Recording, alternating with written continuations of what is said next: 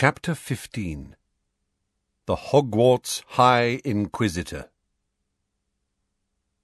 They had expected to have to comb Hermione's Daily Prophet carefully next morning to find the article Percy had mentioned in his letter. However, the departing delivery owl had barely cleared the top of the milk jug when Hermione let out a huge gasp and flattened the newspaper to reveal a large photograph of Dolores Umbridge, smiling widely and blinking slowly at them from beneath the headline, "Ministry seeks educational reform.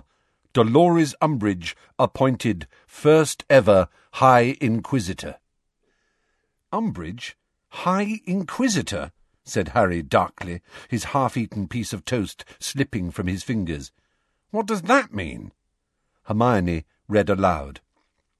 "In a surprise move last night, the Ministry of Magic passed new legislation giving itself an unprecedented level of control at Hogwarts School of Witchcraft and Wizardry.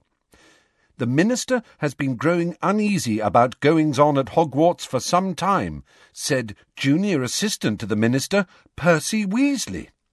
"He is now responding to concerns voiced by anxious parents who feel the school may be moving in a direction they do not approve of. This is not the first time in recent weeks that the Minister, Cornelius Fudge, has used new laws to effect improvements at the Wizarding School.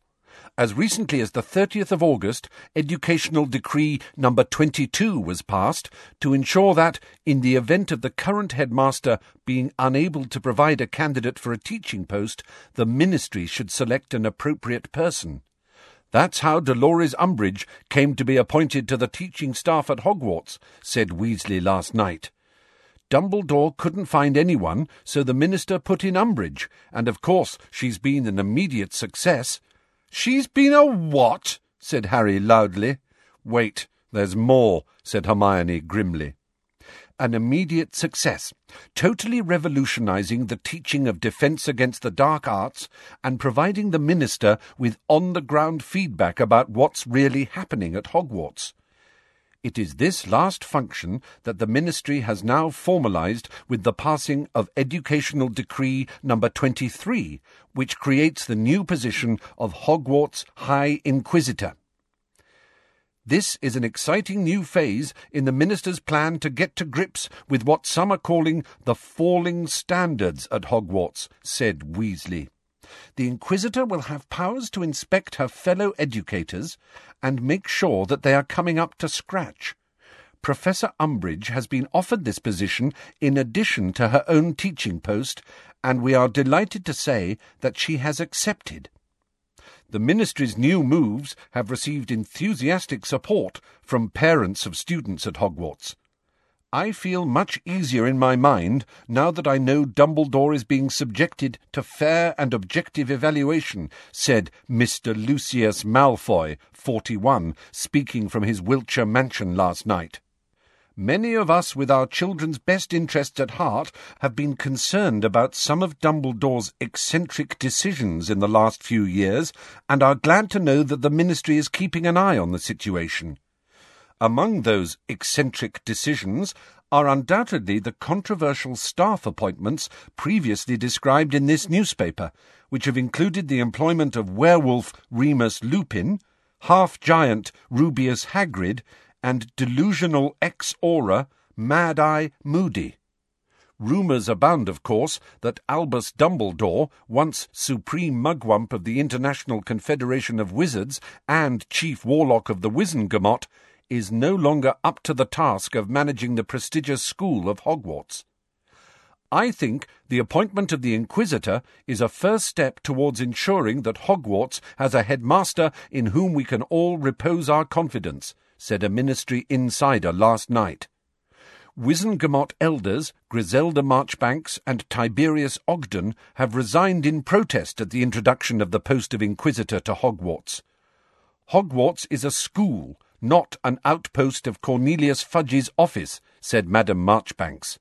"This is a further disgusting attempt to discredit Albus Dumbledore. For a full account of Madame Marchbanks's alleged links to subversive goblin groups, turn to page 17. Hermione finished reading and looked across the table at the other two. "So now we know how we ended up with Umbridge. Fudge passed this educational decree and forced her on us, and now he's given her the power to inspect the other teachers." Hermione was breathing fast, and her eyes were very bright. "I can't believe this. It's outrageous." "I know it is," said Harry. He looked down at his right hand, clenched on the tabletop, and saw the faint white outline of the words Umbridge had forced him to cut into his skin. But a grin was unfurling on Ron's face. "What?" said Harry and Hermione together, staring at him.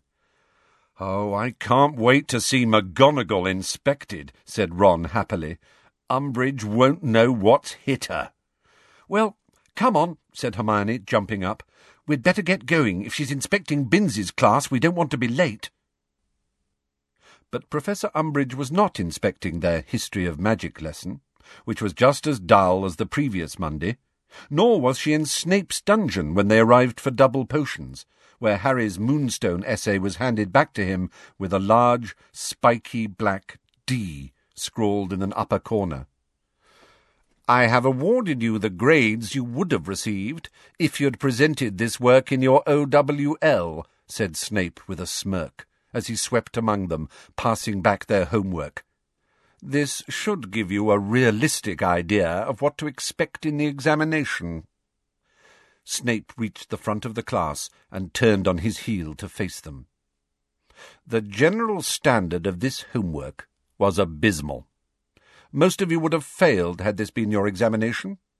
I expect to see a great deal more effort for this week's essay on the various varieties of venom antidotes, or I shall have to start handing out detentions to those dunces who get a D.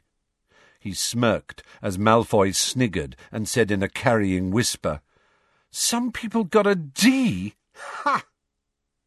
Harry realized that Hermione was looking sideways to see what grade he had received. He slid his Moonstone essay back into his bag as quickly as possible, feeling that he would rather keep that information private. Determined not to give Snape an excuse to fail him this lesson, Harry read and reread every line of instructions on the blackboard at least 3 times before acting on them. His strengthening solution was not precisely the clear turquoise shade of Hermione's, but it was at least blue rather than pink like Neville's, and he delivered a flask of it to Snape's desk at the end of the lesson with a feeling of mingled defiance and relief. "Well, that wasn't as bad as last week, was it?" said Hermione, as they climbed the steps out of the dungeon and made their way across the entrance hall towards lunch. "And the homework didn't go too badly either, did it?" When neither Ron nor Harry answered, she pressed on. "I mean, all right, I didn't expect the top grade, not if he's marking to OWL standard, but a pass is quite encouraging at this stage, wouldn't you say?" Harry made a non-committal noise in his throat. "Of course, a lot can happen between now and the exam. We've got plenty of time to improve. But the grades we're getting now are a sort of baseline, aren't they? Something we can build on." They sat down together at the Gryffindor table. "Obviously, I'd have been thrilled if I got an O." "Hermione," said Ron sharply, "if you want to know what grades we got, ask." "I don't. I didn't mean... Well, if you want to tell me." "I got a P," said Ron, ladling soup into his bowl. "Happy?" "Well, that's nothing to be ashamed of," said Fred, who had just arrived at the table with George and Lee Jordan, and was sitting down on Harry's right. "Nothing wrong with a good, healthy P." "But," said Hermione, "doesn't P stand for—" "Poor, yeah," said Lee Jordan. "Still better than D, isn't it? Dreadful." Harry felt his face grow warm and faked a small coughing fit over his roll. When he emerged from this, he was sorry to find that Hermione was still in full flow about OWL grades.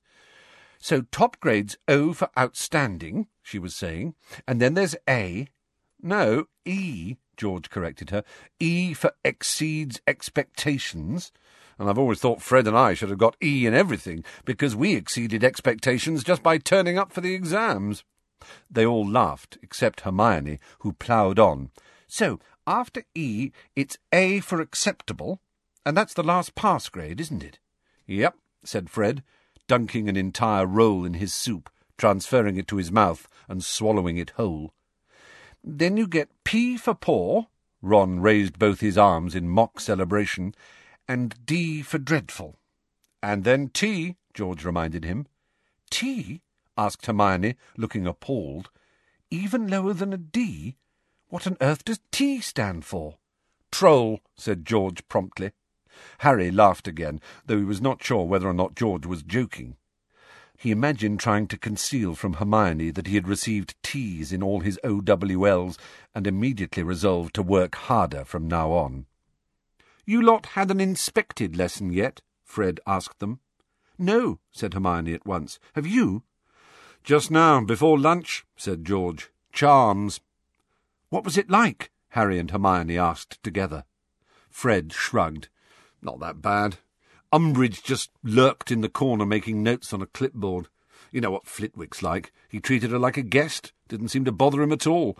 She didn't say much. Asked Alicia a couple of questions about what the classes are normally like. Alicia told her they were really good. That was it." "I can't see old Flitwick getting marked down," said George. "He usually gets everyone through their exams all right." "Who have you got this afternoon?" Fred asked Harry. "Trelawney. A T if ever I saw one. And Umbridge herself." "Well, be a good boy and keep your temper with Umbridge today," said George. "Angelina'll do her nut if you miss any more Quidditch practices." But Harry did not have to wait for Defence Against the Dark Arts to meet Professor Umbridge.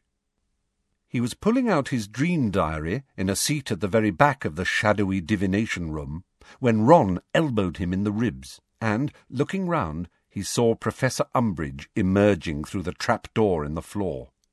The class, which had been talking cheerily, fell silent at once. The abrupt fall in the noise level made Professor Trelawney, who had been wafting about, handing out copies of the Dream Oracle, look round. "Good afternoon, Professor Trelawney," said Professor Umbridge with her wide smile. "You received my note, I trust? Giving the time and date of your inspection?" Professor Trelawney nodded curtly, and, looking very disgruntled, turned her back on Professor Umbridge and continued to give out books. Still smiling, Professor Umbridge grasped the back of the nearest armchair and pulled it to the front of the class, so that it was a few inches behind Professor Trelawney's seat. She then sat down, took her clipboard from her flowery bag, and looked up expectantly, waiting for the class to begin. Professor Trelawney pulled her shawls tight about her with slightly trembling hands and surveyed the class through her hugely magnifying lenses. "We shall be continuing our study of prophetic dreams today," she said, in a brave attempt at her usual mystic tones, though her voice shook slightly. "Divide into pairs, please, and interpret each other's latest night-time visions with the aid of the oracle." She made as though to sweep back to her seat, saw Professor Umbridge sitting right beside it, and immediately veered left towards Parvati and Lavender, who were already deep in discussion about Parvati's most recent dream. Harry opened his copy of the Dream Oracle, watching Umbridge covertly. She was already making notes on her clipboard. After a few minutes she got to her feet and began to pace the room in Trelawney's wake, listening to her conversations with students and posing questions here and there. Harry bent his head hurriedly over his book. "Think of a dream, quick," he told Ron, "in case the old toad comes our way." "I did it last time," Ron protested. "It's your turn. You tell me one." "Oh, I don't know," said Harry desperately, who could not remember dreaming anything at all over the last few days. "Let's say I dreamed I was drowning Snape in my cauldron. Yeah, that'll do." Ron chortled as he opened his dream oracle. "OK. We've got to add your age to the date you had the dream, the number of letters in the subject. Would that be drowning, or cauldron, or Snape?" "It doesn't matter. Pick any of them," said Harry, chancing a glance behind him. Professor Umbridge was now standing at Professor Trelawney's shoulder making notes, while the divination teacher questioned Neville about his dream diary. "What night did you dream this again?" Ron said, immersed in calculations. "I don't know, last night, whenever you like," Harry told him, trying to listen to what Umbridge was saying to Professor Trelawney. They were only a table away from him and Ron now. Professor Umbridge was making another note on her clipboard, and Professor Trelawney was looking extremely put out. "Now," said Umbridge, looking up at Trelawney, "you've been in this post how long exactly?" Professor Trelawney scowled at her, arms crossed and shoulders hunched, as though wishing to protect herself as much as possible from the indignity of the inspection. After a slight pause, in which she seemed to decide that the question was not so offensive that she could reasonably ignore it, she said, in a deeply resentful tone, "Nearly 16 years. "Quite a period," said Professor Umbridge, making a note on her clipboard. "So it was Professor Dumbledore who appointed you?" "That's right," said Professor Trelawney, shortly. Professor Umbridge made another note. "And you are a great-great-granddaughter of the celebrated seer Cassandra Trelawney?" "Yes," said Professor Trelawney, holding her head a little higher. Another note on the clipboard. "But I think, correct me if I am mistaken, that you are the first in your family since Cassandra to be possessed of second sight." "These things often skip 3 generations," said Professor Trelawney. Professor Umbridge's toad-like smile widened. "Of course," she said sweetly, making yet another note. "Well, if you could just predict something for me, then?" And she looked up inquiringly, still smiling. Professor Trelawney stiffened, as though unable to believe her ears. "I don't understand you," she said, clutching convulsively at the shawl around her scrawny neck. "I'd like you to make a prediction for me," said Professor Umbridge very clearly. Harry and Ron were not the only people now watching and listening sneakily from behind their books. Most of the class were staring transfixed at Professor Trelawney as she drew herself up to her full height, her beads and bangles clinking. "The inner eye does not see upon command," she said in scandalized tones. "I see," said Professor Umbridge softly, making yet another note on her clipboard. But wait!" said Professor Trelawney suddenly, in an attempt at her usual ethereal voice, though the mystical effect was ruined somewhat by the way it was shaking with anger. I think I do see something that concerns you. Why, I sense something dark, some grave peril." Professor Trelawney pointed a shaking finger at Professor Umbridge, who continued to smile blandly at her, eyebrows raised. I am afraid that you are in grave danger," Professor Trelawney finished dramatically. There was a pause. Professor Umbridge surveyed Professor Trelawney. "Right," she said softly, scribbling on her clipboard once more. "Well, if that's really the best you can do—" She turned away, leaving Professor Trelawney standing rooted to the spot, her chest heaving. Harry caught Ron's eye, and knew that Ron was thinking exactly the same as he was. They both knew that Professor Trelawney was an old fraud, but on the other hand, they loathed Umbridge so much that they felt very much on Trelawney's side, until she swooped down on them a few seconds later, that is. "Well," she said, snapping her long fingers under Harry's nose, uncharacteristically brisk, "let me see the start you've made on your dream diary, please." And by the time she had interpreted Harry's dreams at the top of her voice, all of which, even the ones that involved eating porridge, apparently foretold a gruesome and early death, he was feeling much less sympathetic towards her.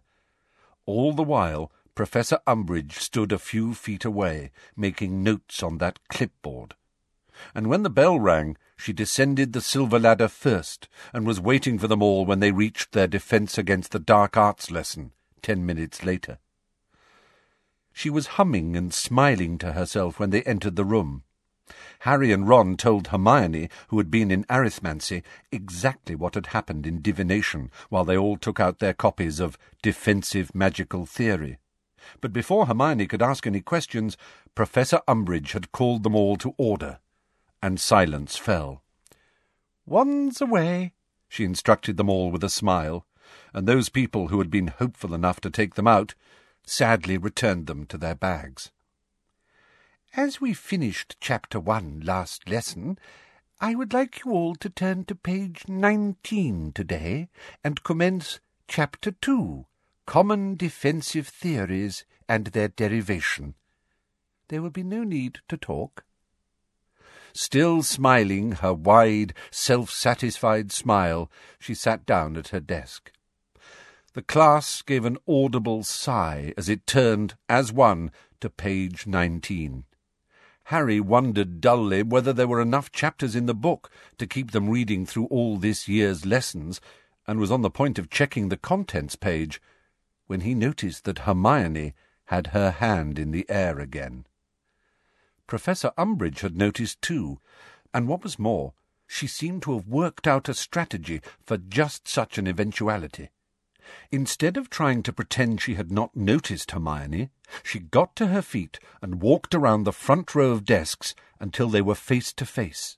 Then she bent down and whispered, so that the rest of the class could not hear, "What is it this time, Miss Granger?"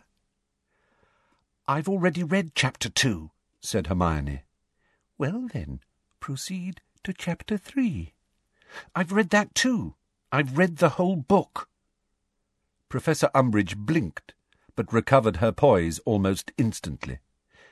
"Well, then, you should be able to tell me what Slinkhart says about counter-jinxes in Chapter 15. "He says that counter-jinxes are improperly named," said Hermione promptly. "He says counter-jinx is just a name people give their jinxes when they want to make them sound more acceptable." Professor Umbridge raised her eyebrows, and Harry knew she was impressed, against her will. "But I disagree," Hermione continued. Professor Umbridge's eyebrows rose a little higher, and her gaze became distinctly colder. "You disagree," she repeated. "Yes, I do," said Hermione, who, unlike Umbridge, was not whispering, but speaking in a clear, carrying voice that had by now attracted the attention of the rest of the class. "Mr. Slinkhard doesn't like jinxes, does he? But I think they can be very useful when they're used defensively." "Oh, you do you?" said Professor Umbridge, forgetting to whisper and straightening up. "Well, I am afraid it is Mr. Slinkhard's opinion, and not yours, that matters within this classroom, Miss Granger." "But," Hermione began. "That is enough," said Professor Umbridge. She walked back to the front of the class and stood before them, all the jauntiness she had shown at the beginning of the lesson gone. "Miss Granger, I am going to take 5 points from Gryffindor House." There was an outbreak of muttering at this. "What for?" said Harry angrily.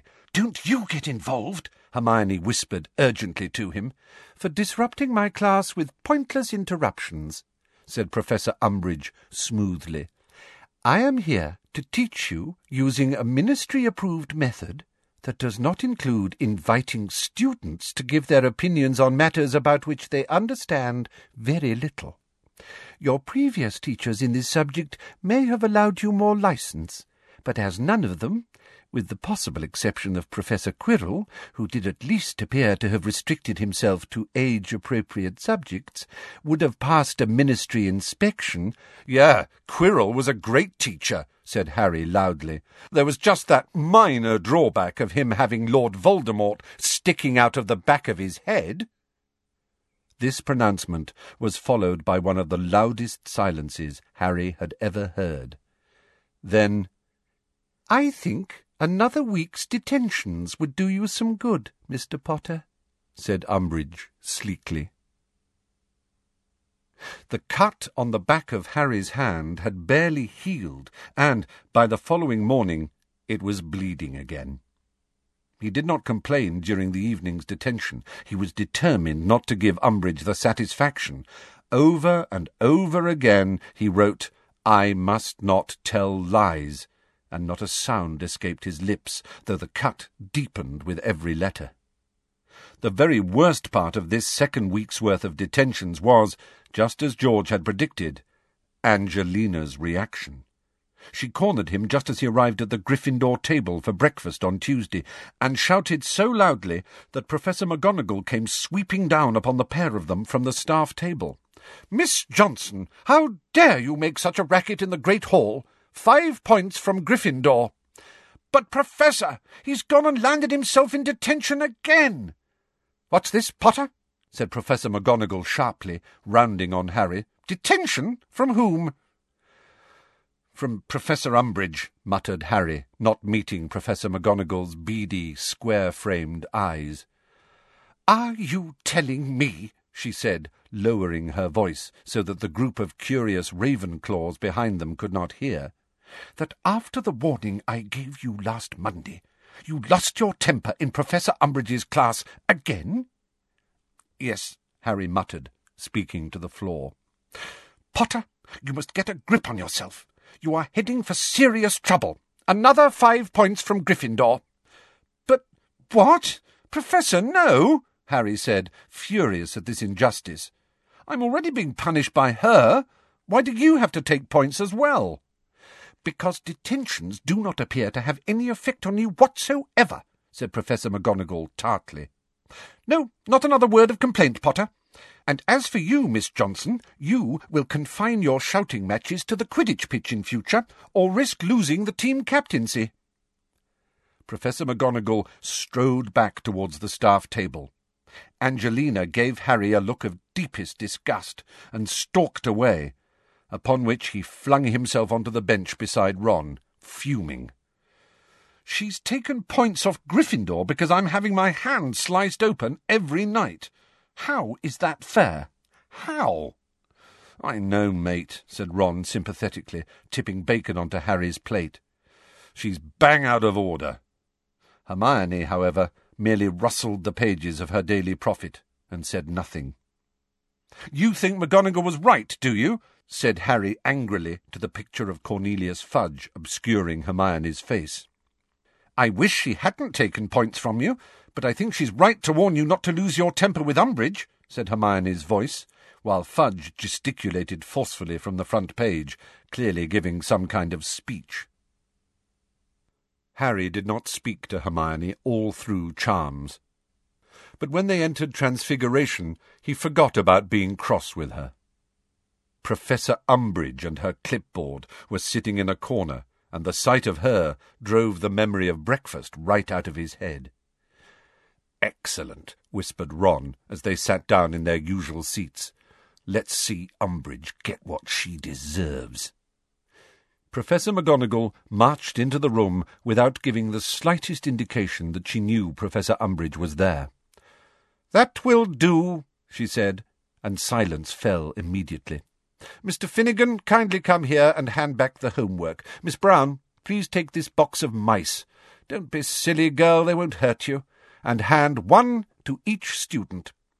"Ahem," said Professor Umbridge, employing the same silly little cough she had used to interrupt Dumbledore on the first night of term.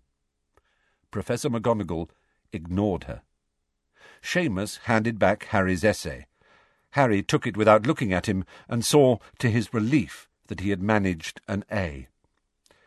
"Right then, everyone, listen closely. Dean Thomas, if you do that to the mouse again, I shall put you in detention.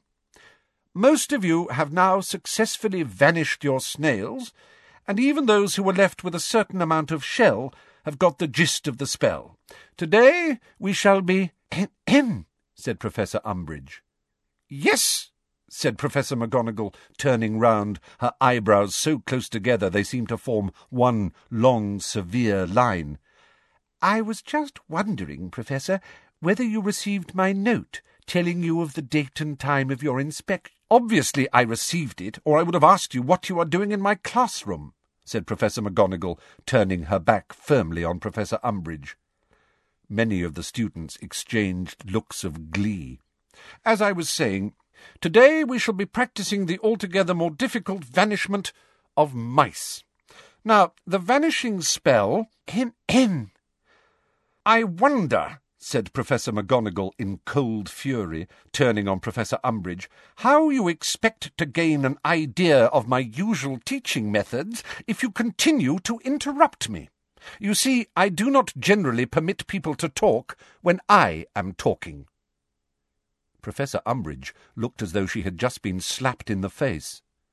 She did not speak, but straightened the parchment on her clipboard and began scribbling furiously.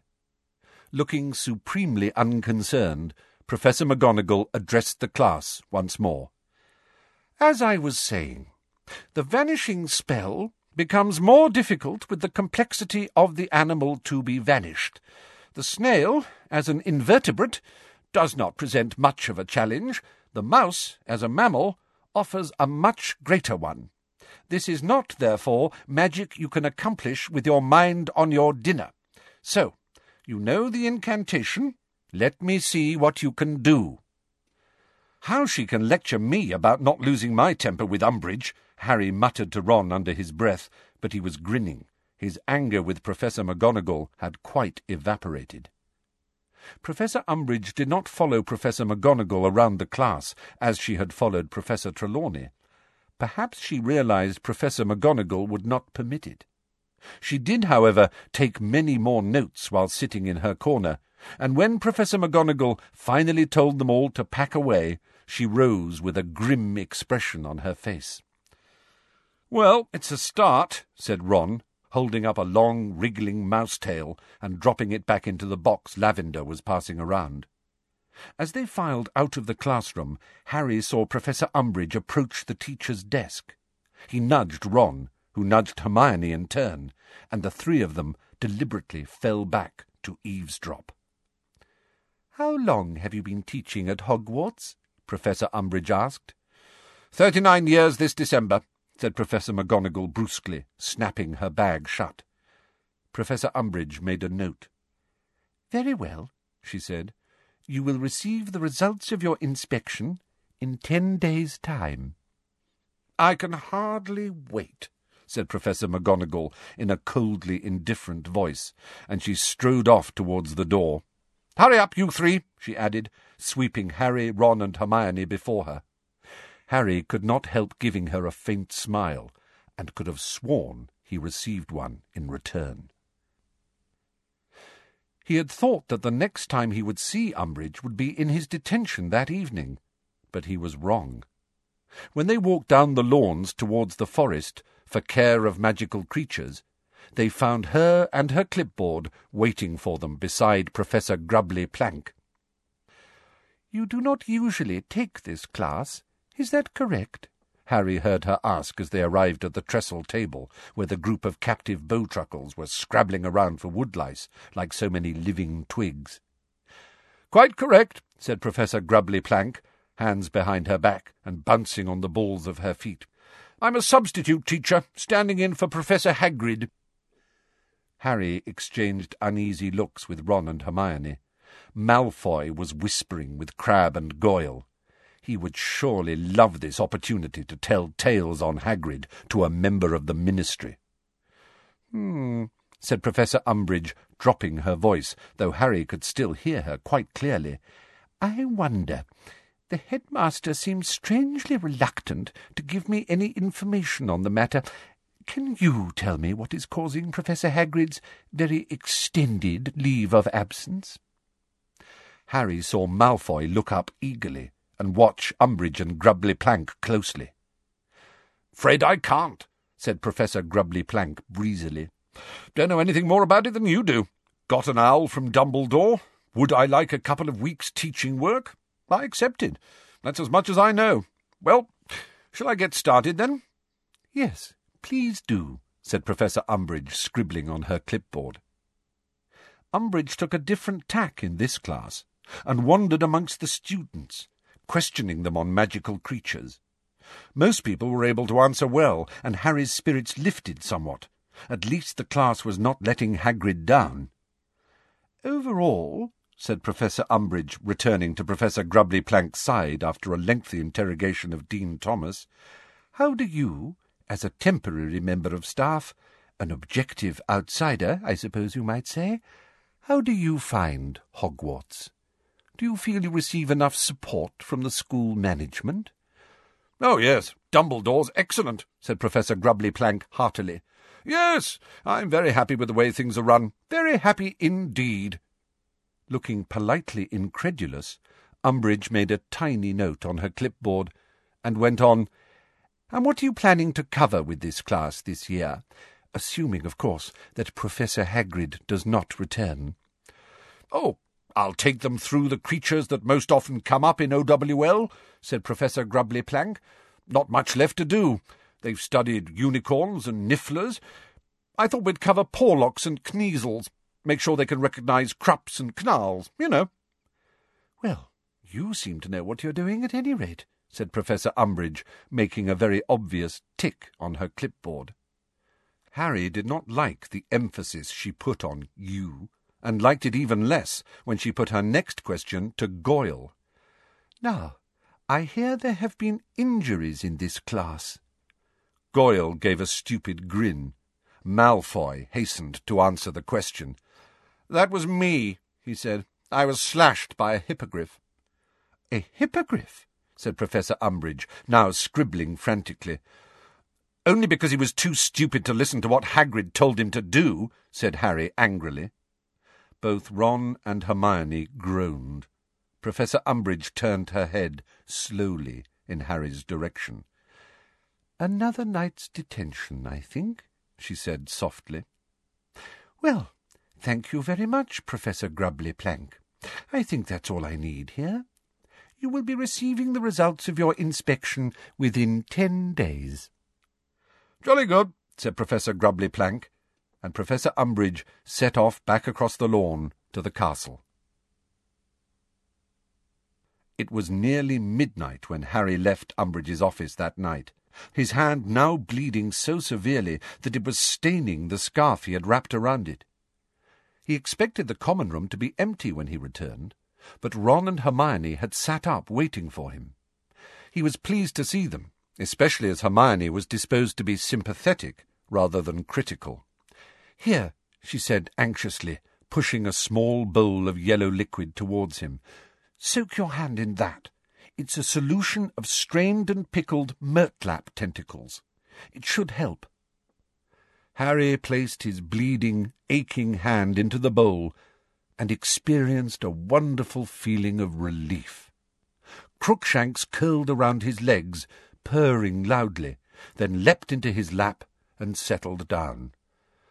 "Thanks," he said gratefully, scratching behind Crookshanks's ears with his left hand. "I still reckon you should complain about this," said Ron in a low voice. "No," said Harry flatly. "McGonagall would go nuts if she knew." "Yeah, she probably would," said Harry dully. "And how long do you reckon it'd take Umbridge to pass another decree saying anyone who complains about the High Inquisitor gets sacked immediately?" Ron opened his mouth to retort, but nothing came out, and after a moment he closed it again, defeated. "She's an awful woman," said Hermione in a small voice. "Awful. You know, I was just saying to Ron when you came in, we've got to do something about her." "I suggested poison," said Ron grimly. "No, I mean something about what a dreadful teacher she is, and how we're not going to learn any defence from her at all," said Hermione. "Well, what can we do about that?" said Ron, yawning. "It's too late, isn't it? She's got the job. She's here to stay. Fudge'll make sure of that." "Well," said Hermione tentatively, "you know, I was thinking today—" She shot a slightly nervous look at Harry and then plunged on. "I was thinking that maybe the time's come when we should just do it ourselves." "Do what ourselves?" said Harry suspiciously, still floating his hand in the essence of murtlap tentacles. "Well, learn defence against the dark arts ourselves," said Hermione. "Come off it," groaned Ron. You want us to do extra work? Do you realise Harry and I are behind on homework again, and it's only the second week? But this is much more important than homework, said Hermione. Harry and Ron goggled at her. I didn't think there was anything in the universe more important than homework, said Ron. Don't be silly. Of course there is, said Hermione. And Harry saw, with an ominous feeling, that her face was suddenly alight with the kind of fervour that SPEW usually inspired in her. It's about preparing ourselves, like Harry said in Umbridge's first lesson, for what's waiting for us out there. It's about making sure we really can defend ourselves. If we don't learn anything for a whole year... We can't do much by ourselves, said Ron in a defeated voice. I mean, all right, we can go and look jinxes up in the library and try and practice them, I suppose. No, I agree. We've gone past the stage where we can just learn things out of books, said Hermione. We need a teacher, a proper one, who can show us how to use the spells and correct us if we're going wrong. If you're talking about Lupin, Harry began. No, I'm not talking about Lupin, said Hermione. He's too busy with the Order, and anyway, the most we could see him is during Hogsmeade weekends, and that's not nearly often enough. Who, then? Said Harry, frowning at her. Hermione heaved a very deep sigh. Isn't it obvious? She said. I'm talking about you, Harry. There was a moment's silence. A light night breeze rattled the window-panes behind Ron, and the fire guttered. About me what? Said Harry. I'm talking about you teaching us defence against the dark arts. Harry stared at her. Then he turned to Ron, ready to exchange the exasperated looks they sometimes shared when Hermione elaborated on far-fetched schemes, like SPEW. To Harry's consternation, however, Ron did not look exasperated. He was frowning slightly, apparently thinking. Then he said, That's an idea. What's an idea? Said Harry. You, said Ron, teaching us to do it. But... Harry was grinning now, sure the pair of them were pulling his leg. But I'm not a teacher. I can't... Harry, you're the best in the year at defence against the dark arts, said Hermione. Me? Said Harry, now grinning more broadly than ever. No, I'm not. You've beaten me in every test. Actually, I haven't, said Hermione coolly. You beat me in our third year, the only year we both sat the test and had a teacher who actually knew the subject. But I'm not talking about test results, Harry. Think what you've done. How do you mean? You know what? I'm not sure I want someone this stupid teaching me, Ron said to Hermione, smirking slightly. He turned to Harry.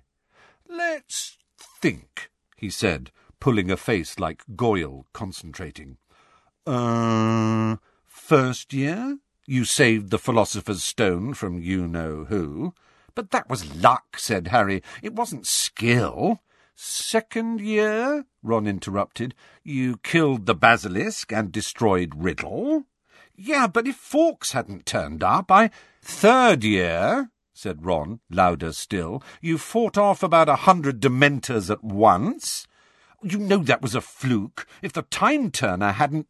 Last year, Ron said, almost shouting now, you fought off you-know-who again. Listen to me, said Harry, almost angrily, because Ron and Hermione were both smirking now. Just listen to me, all right? It sounds great when you say it like that, but all that stuff was luck. I didn't know what I was doing half the time. I didn't plan any of it.